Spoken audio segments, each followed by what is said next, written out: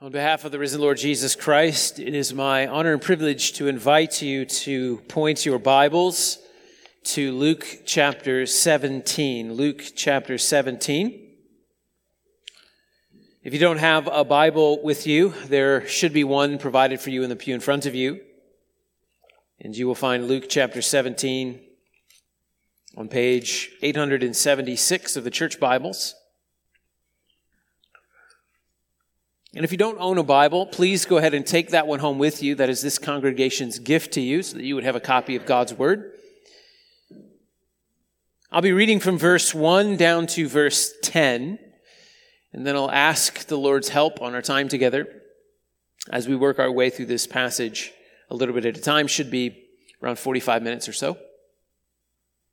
Luke chapter 17, beginning at verse 1. This is the word of the Lord.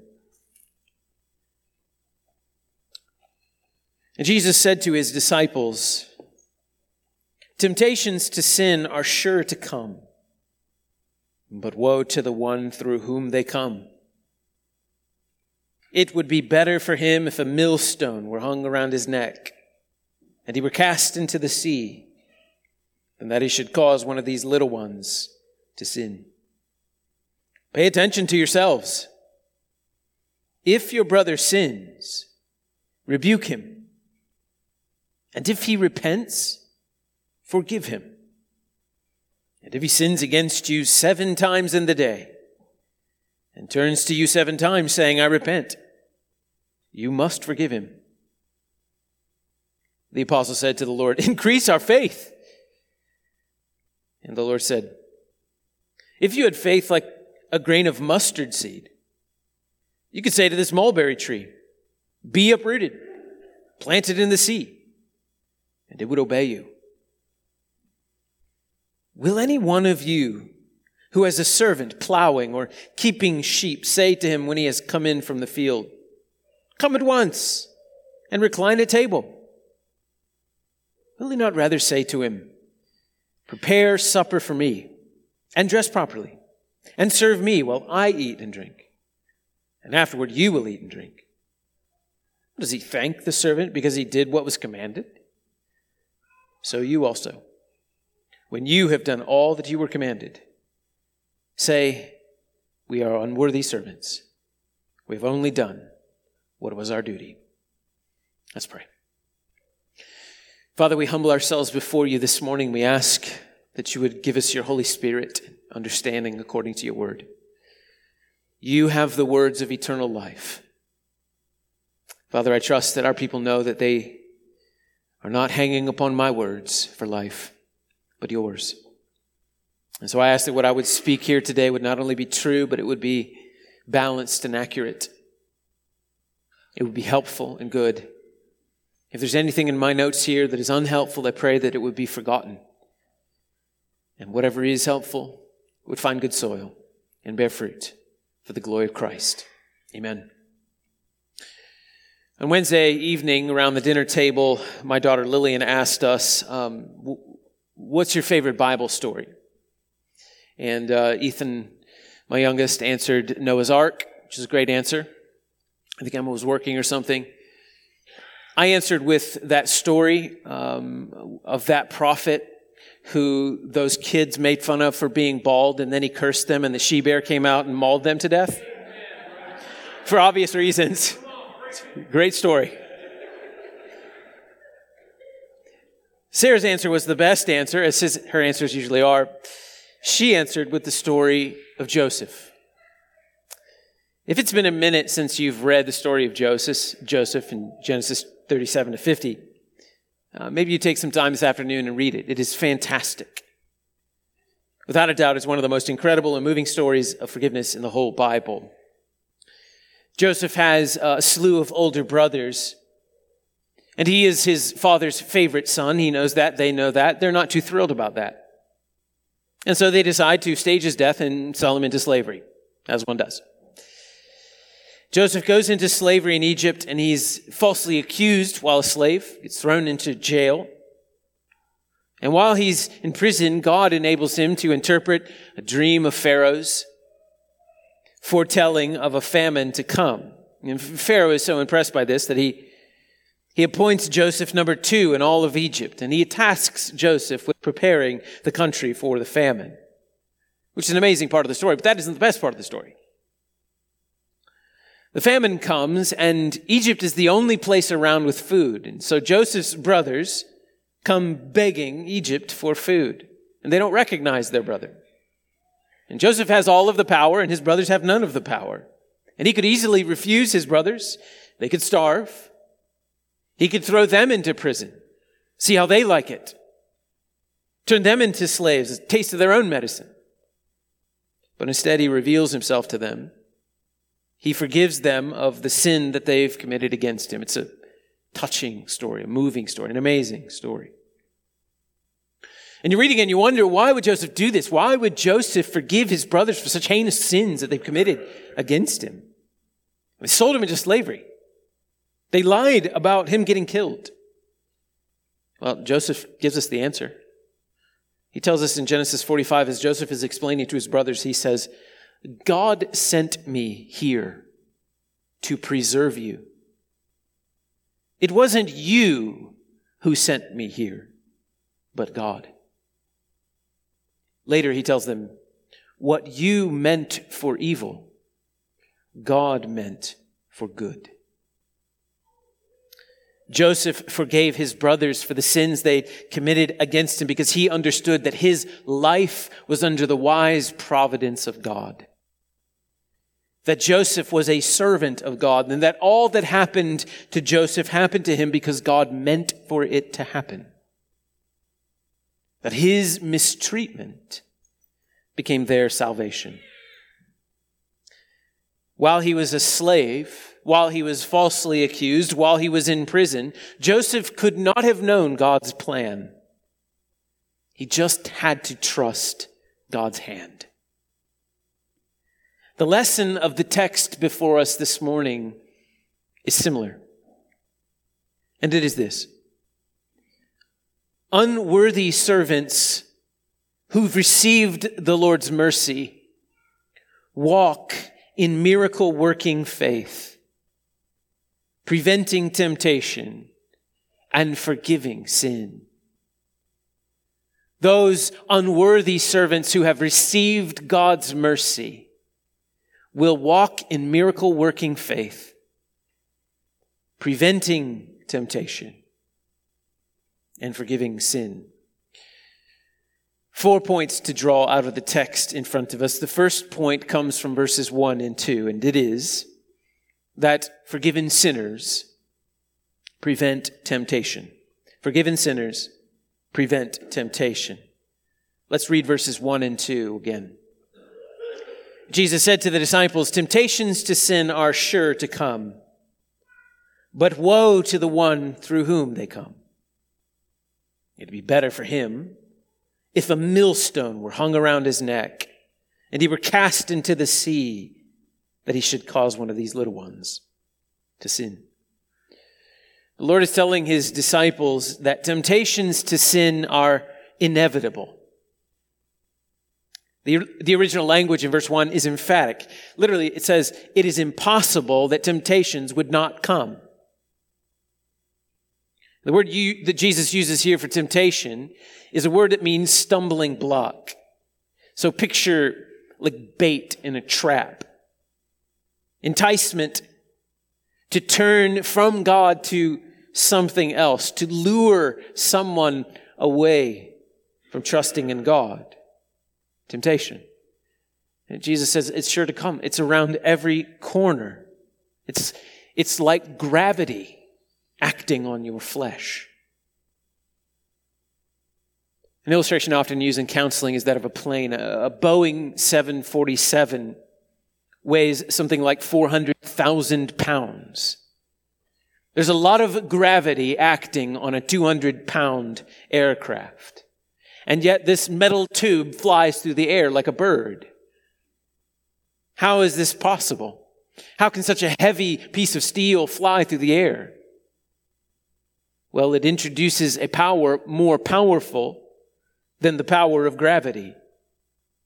Jet propulsion and the laws of thermodynamics overcome gravity and the plane can fly. But the moment that the pilot slows the engines or turns them off, gravity takes over and the plane falls. You see, gravity is always acting on the airplane, even while it's flying. When God saved you, you were filled with His Holy Spirit. And the power of the Spirit is greater than the power of sin in your life. The power of the Holy Spirit is what enables you as a Christian to say no to sin and temptation and say yes to God. But the moment that you cut the engines of your spiritual life, neglecting God's word, neglecting prayer, neglecting the corporate gathering, neglecting the Lord's Supper, gravity pulls on your flesh and you're in for a crash. This is because gravity is constantly at work in your life, pulling your flesh toward sin. God told Cain, after all, in Genesis 4, sin is crouching at your door. Its desire is contrary to you, but you must rule over it. Well, that's life in a fallen world. Temptation is sure to come, and it's a big deal. It's a very big deal. Listen to what the Lord says next. Don't participate in temptation, but prevent it. He says, woe to the one through whom temptations come. It'd be better if a millstone were hung around the person's neck and then they were cast into the sea than that he should cause one of these little ones to sin. Millstones were these large, round, donut-shaped stones that they would use to grind wheat for grain and olives for oil. And Jesus says that if you are one of those folks through whom temptations come, it would be better if one end of a rope was tied around your neck and the other end was tied around a millstone and that you were tossed into the sea. In other words, if you cause one of these little ones to sin, your situation would be improved if your feet were tied to concrete blocks and you went swimming in the deep sea. Drowning is a better experience than the penalty that God will impose. It's a big deal. Now, little ones is often a reference in the New Testament to children, but here it seems that the Lord is referencing young believers. Leading another believer, especially a young believer, to sin against God is a grave offense. And so Jesus says, beware. So what does this look like? What might be some examples of leading a little one into temptation? I'll give you a few. Some of these may hurt. One example would be when our sinful actions and behaviors set a bad example for a younger Christian. Another example would be murmuring and complaining, which would cause another Christian to become discontent. Another example is when we're not careful with our words and they prejudice someone against another without reason. When we solicit juicy gossip from someone. When we won't back down from an argument and provoke someone to anger. When we exaggerate problems, making a situation seem worse than it is, which would cause a young believer to worry.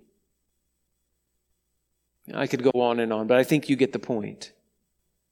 It is things that we do that would put a stumbling block in someone else's way, causing a young believer to sin. Oh, wait a minute, Pastor. That's on them. What I do, that's on me. But what they do, that's their responsibility. And that's true. Your faith is personal. But your faith is not private. Holiness is more than a personal pursuit. It is a community commitment. We need one another. We are accountable for one another. We must watch out for one another and help one another in the fight against sin. We must not lure one another into sin. Christian, your job is, especially when interacting with a younger believer, to remove obstacles, not to put them in their way. And this brings us to the second point, which is that forgiven sinners forgive sinners. Forgiven sinners forgive sinners. This appears in verses 3 and 4. The Lord says, pay attention to yourselves. If your brother sins, rebuke him. And if he repents, forgive him. But if he sins against you 7 times in the day and turns to you 7 times saying, I repent, you must forgive him. What the Lord seems to have in mind here is a community of faith wherein the members care for one another's spiritual well-being. Members are willing to do the hard thing, which is to confront sin, for the sole purpose of doing the even harder thing, which is to forgive sin. So the picture is of a community of forgiven sinners committed to forgiving one another for the sins that they commit against one another. Those who have received lavish grace from the Lord dole it out on everyone. Though we must admit, as the Lord warns, there are dangers here. In dealing with sin in a community, there are ditches on both sides. And it's good for us to be aware of them. Literally, verse 3 says, be on your guard. There are dangers in dealing with sin in the Christian community. The Apostle Paul said as much. If anyone is caught in any transgression, Paul says, you who are spiritual should restore him in a spirit of gentleness. And then he says, but be careful, lest you too will not fall into temptation. Jesus says, if your brother sins, rebuke him. And one of the dangers, one of the ditches is to ignore sin. Someone has sinned against you, rather than rebuking them, rather than pursuing reconciliation, forgiveness, you just ignore it. Not as forbearance out of love, but to put distance between the two of you. Maybe you don't want to rebuke because deep down you know they might repent, and then you have to repent, you have to forgive them. You don't want to forgive them. Just as soon not see them ever again. So pay attention. That's a ditch. Maybe you don't want to engage with them or rebuke the sin because you hate conflict. That's understandable. And after all, 2 Timothy 2, the Lord's servant must not be quarrelsome, but kind to everyone, patiently enduring evil. And so if this is a quarreling over words, then yeah, it's probably best to just keep your mouth shut. If this is about a reconciliation with a brother and sister because of some sin, then rebuke them humbly, gently, and be ready to forgive. Because the sin that has been committed has strained the unity that you share in Christ. And that sin is bringing a danger on her and on others. And because you love her and long to be restored to the unity that you share, you're willing to put yourself in the uncomfortable place of rebuking her sin. Another danger in dealing with sin in the community is the tendency to over-rebuke. So this is the ditch on the other side. There are some who tend to see everything they don't agree with as sin. In PBC, there must be a straight line between the Bible and what you're rebuking as sin. If the line is squiggly, meaning if you can step back and say honestly that a Bible-believing, faithful Christian could be looking at this differently than I'm looking at it, then it's probably best to back down. Because when we rebuke, we deal in verifiable facts. We deal in clear biblical truth. When facts are disputed, when motivations can't be easily discerned, we do not speak of what we do not know, lest we bear false witness. But in either situation, humble yourself, pray like crazy, and go to the person and just ask, "Sister, it seems to me that this is what you've done." Now just, look, it would surprise me if this is true. And I want you to know that if it is true and you have sinned against me in these ways, I just want you to know I'm so happy and so eager to forgive you and to be reconciled to you.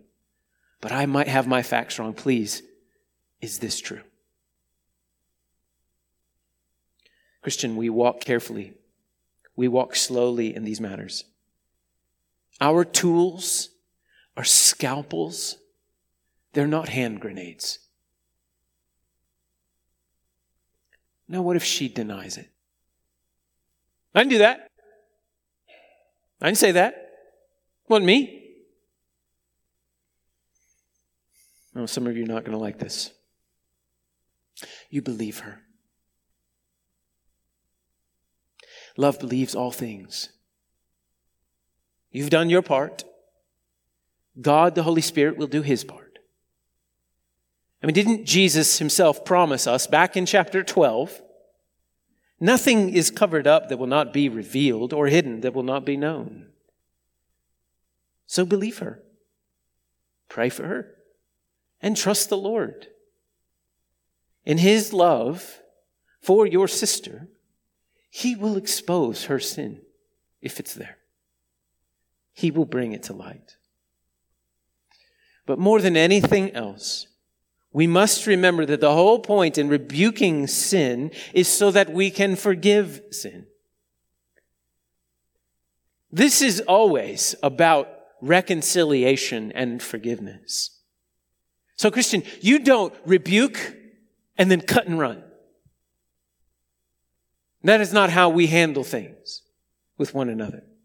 You rebuke so that you can forgive, so that you can be restored to that person, so that you can once again enjoy the community that God gave his Son for you to enjoy. Well, the Lord makes this abundantly clear, doesn't he? He says, if he repents, forgive him.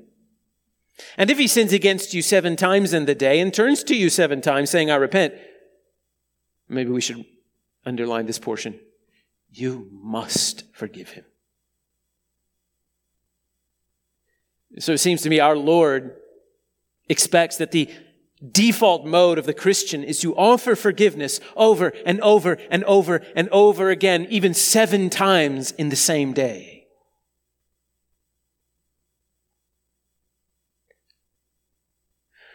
All right, pause. Hold up. How do we know he's actually repentant? We don't. But God does. Won't that make me look like a pushover? I just keep repenting or keep forgiving over and over and over and over again? Same day? Probably. Oh, what's keeping people from just trampling all over me? Nothing. Won't people just take advantage of me? They might. I can't do that, Pastor. No, you can't. But Jesus says you must. And so you see why verse 5 is here. Lord, increase our faith. And that brings us to the third point.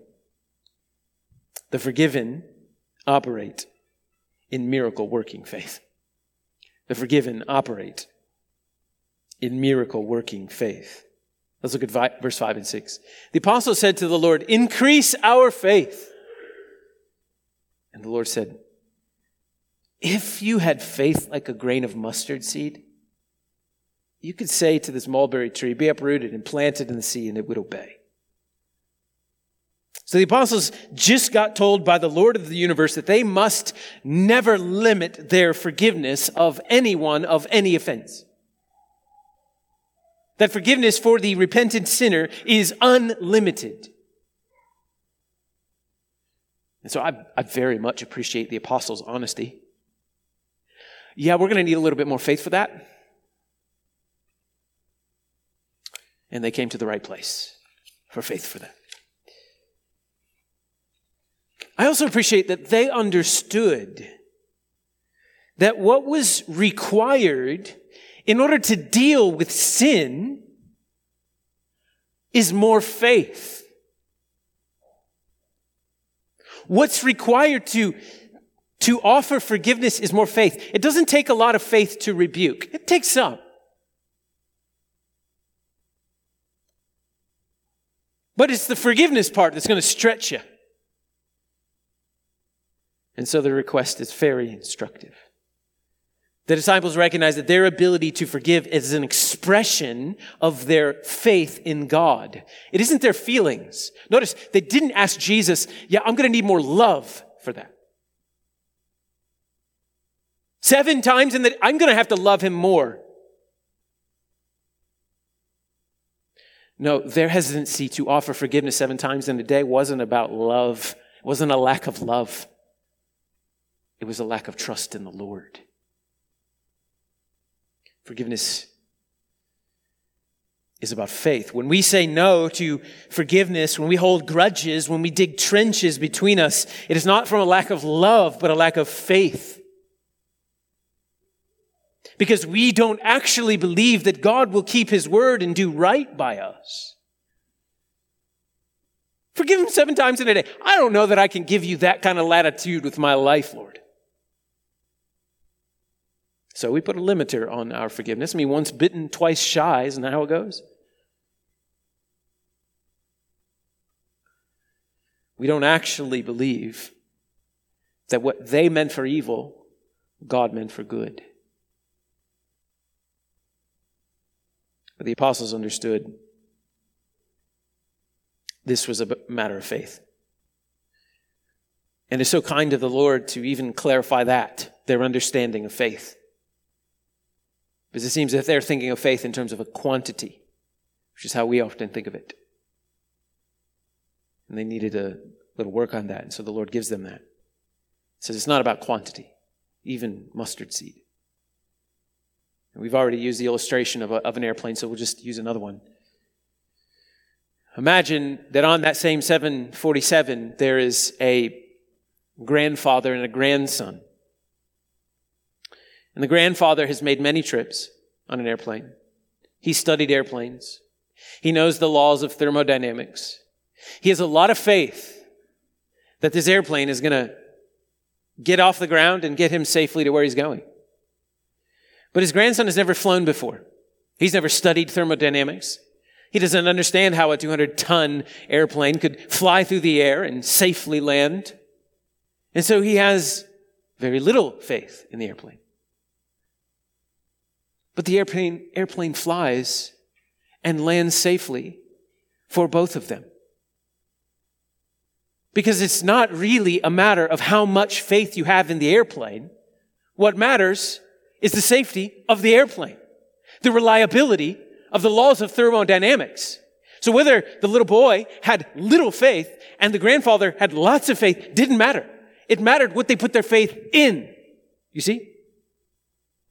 And so what Jesus is saying is, in order to forgive someone for the offense that they've committed against you, it's not about how much faith you have, it's about what your faith is in that matters.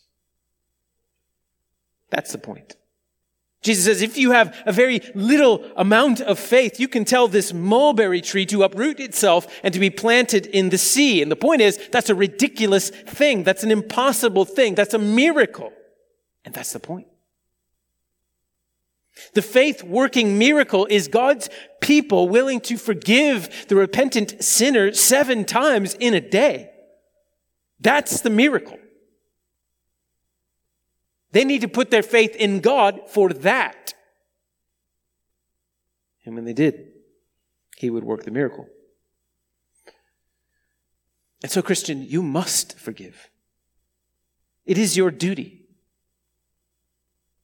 But it is right, I think, on some level to say, how can God expect this from me? How can God expect so much? That's unreasonable. How can God ask me to risk so much by just telling someone, I forgive you over and over and over again? Being abused. How am I going to find it in myself to forgive someone for 7 times in the same day? And the answer is you won't. You won't find it in yourself. Well, the gravity is too strong. You've got to employ a force that is more powerful than the force that keeps you guarding yourself from further mistreatment. Ephesians 4:32 has our answer. The Apostle Paul writes, "Be kind to one another, tender-hearted, forgiving one another, as God in Christ forgave you." So there's your answer. Where am I going to find it in myself to forgive him? I'm not. I have to find it somewhere else. I find it at the cross of Jesus Christ. We look to the one who forgave us. Forgive one another as God in Christ forgave you. Consider our Lord's forgiveness of our sins. PBC, you just sang it. Our sins are great. His mercy is more. Consider our Lord's forgiveness of our sins and then forgive others. Forgiven sinners, forgive sinners. So forgive one another as God in Christ forgave you. And how did God do this? Well, he sent his son to die on the cross for our sins. Now, we don't die for our brother or sister's sins, but we die to ourselves. We die to the desire to avenge ourselves against the wrong they've done. We entrust ourselves to our Lord who judges justly, and we release them from the debt that they've incurred by the thing that they've done. And we commit from then on that we won't engage with one another as if that thing happened, because that's how God does with us. And we commit and make promises to say, I'm not going to bring this issue up again to your hurt, because that's what God does with me. And we promise to that person, I'm not going to bring this up to anyone else to your hurt, because that's what God does with us. Forgiven sinners, forgive sinners. So you walk the miracle. You transplant the mulberry tree. You go to the Lord and you do business with the cross, and you trust that the Lord will do right by you in the end, and you forgive. For this is our duty. We are unworthy servants. And that brings us to our fourth and final point. We are all unworthy servants. We are all unworthy servants. This appears in verses 7 to 10. Jesus tells, maybe a parable, I'm not sure, just an illustration. Will any one of you who has a servant plowing or keeping sheep say to him when he's come in from the field, come at once and recline at table? Or will he not rather say to him, prepare supper for me and dress properly, and serve me while I eat and drink, and afterward you will eat and drink? Does he thank the servant because he did what was commanded? So you also, when you have done all that you were commanded, say, we are unworthy servants. We have only done what was our duty.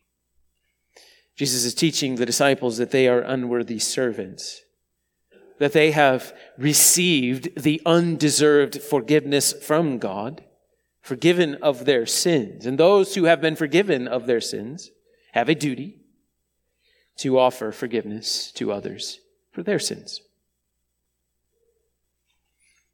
If you're here and you're not a Christian, I'm glad you came to church today. What you need to understand is that every one of us was created by God and turned from Him. We heard what He had to say, and we decided that we knew better with what to do with our lives. And in our sin, we cut ourselves off from God. And we're headed for eternity, separated from Him. And God very well may have left us in our sin and would have been just to do so.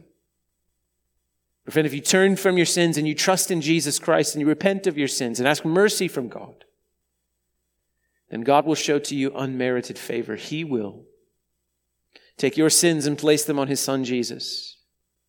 And He will credit you with the very righteousness of Christ. And you will stand before Him righteous and holy and complete. He will grant to you eternal life. Friend, if you've never done that, do that today. Before you leave this place, repent and believe and trust in Jesus Christ. Tell someone who looks like a regular around here. We'd love to begin meeting with you and tell you more about having your sins forgiven and the freedom that you have now been given in Christ to forgive others, to let go of grudges, and to walk free. Christian, God has forgiven your sins fully and forever in Jesus Christ. He did this purely as an act of grace, not because you earned it, not because you were sufficiently sorry for your sins, not because He knew that you'd make it up to Him in the end. He forgave you in spite of all that. He did it because He's that glorious.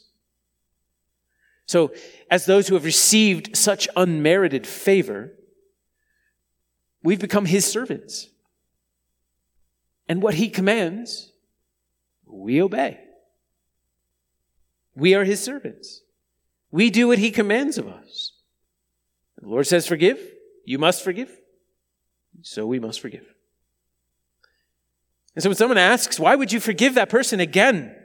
Everybody hates him. Everybody thinks he's a jerk, but you keep on forgiving him. Well, you know the answer.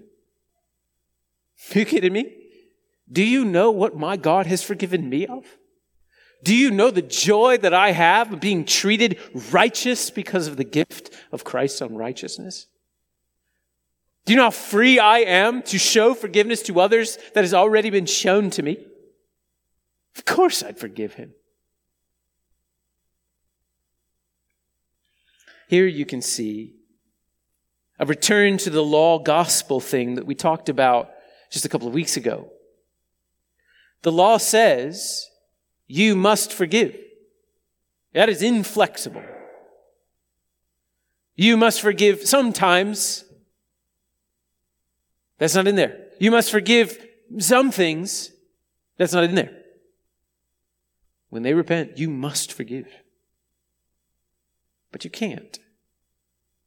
You won't. The risk is too high. Forgiveness makes us vulnerable to further injury. But the law doesn't flex. You must forgive. And then comes the gospel.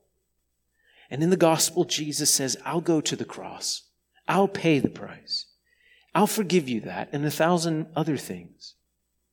Because I forgive you, even though you are unworthy of forgiveness.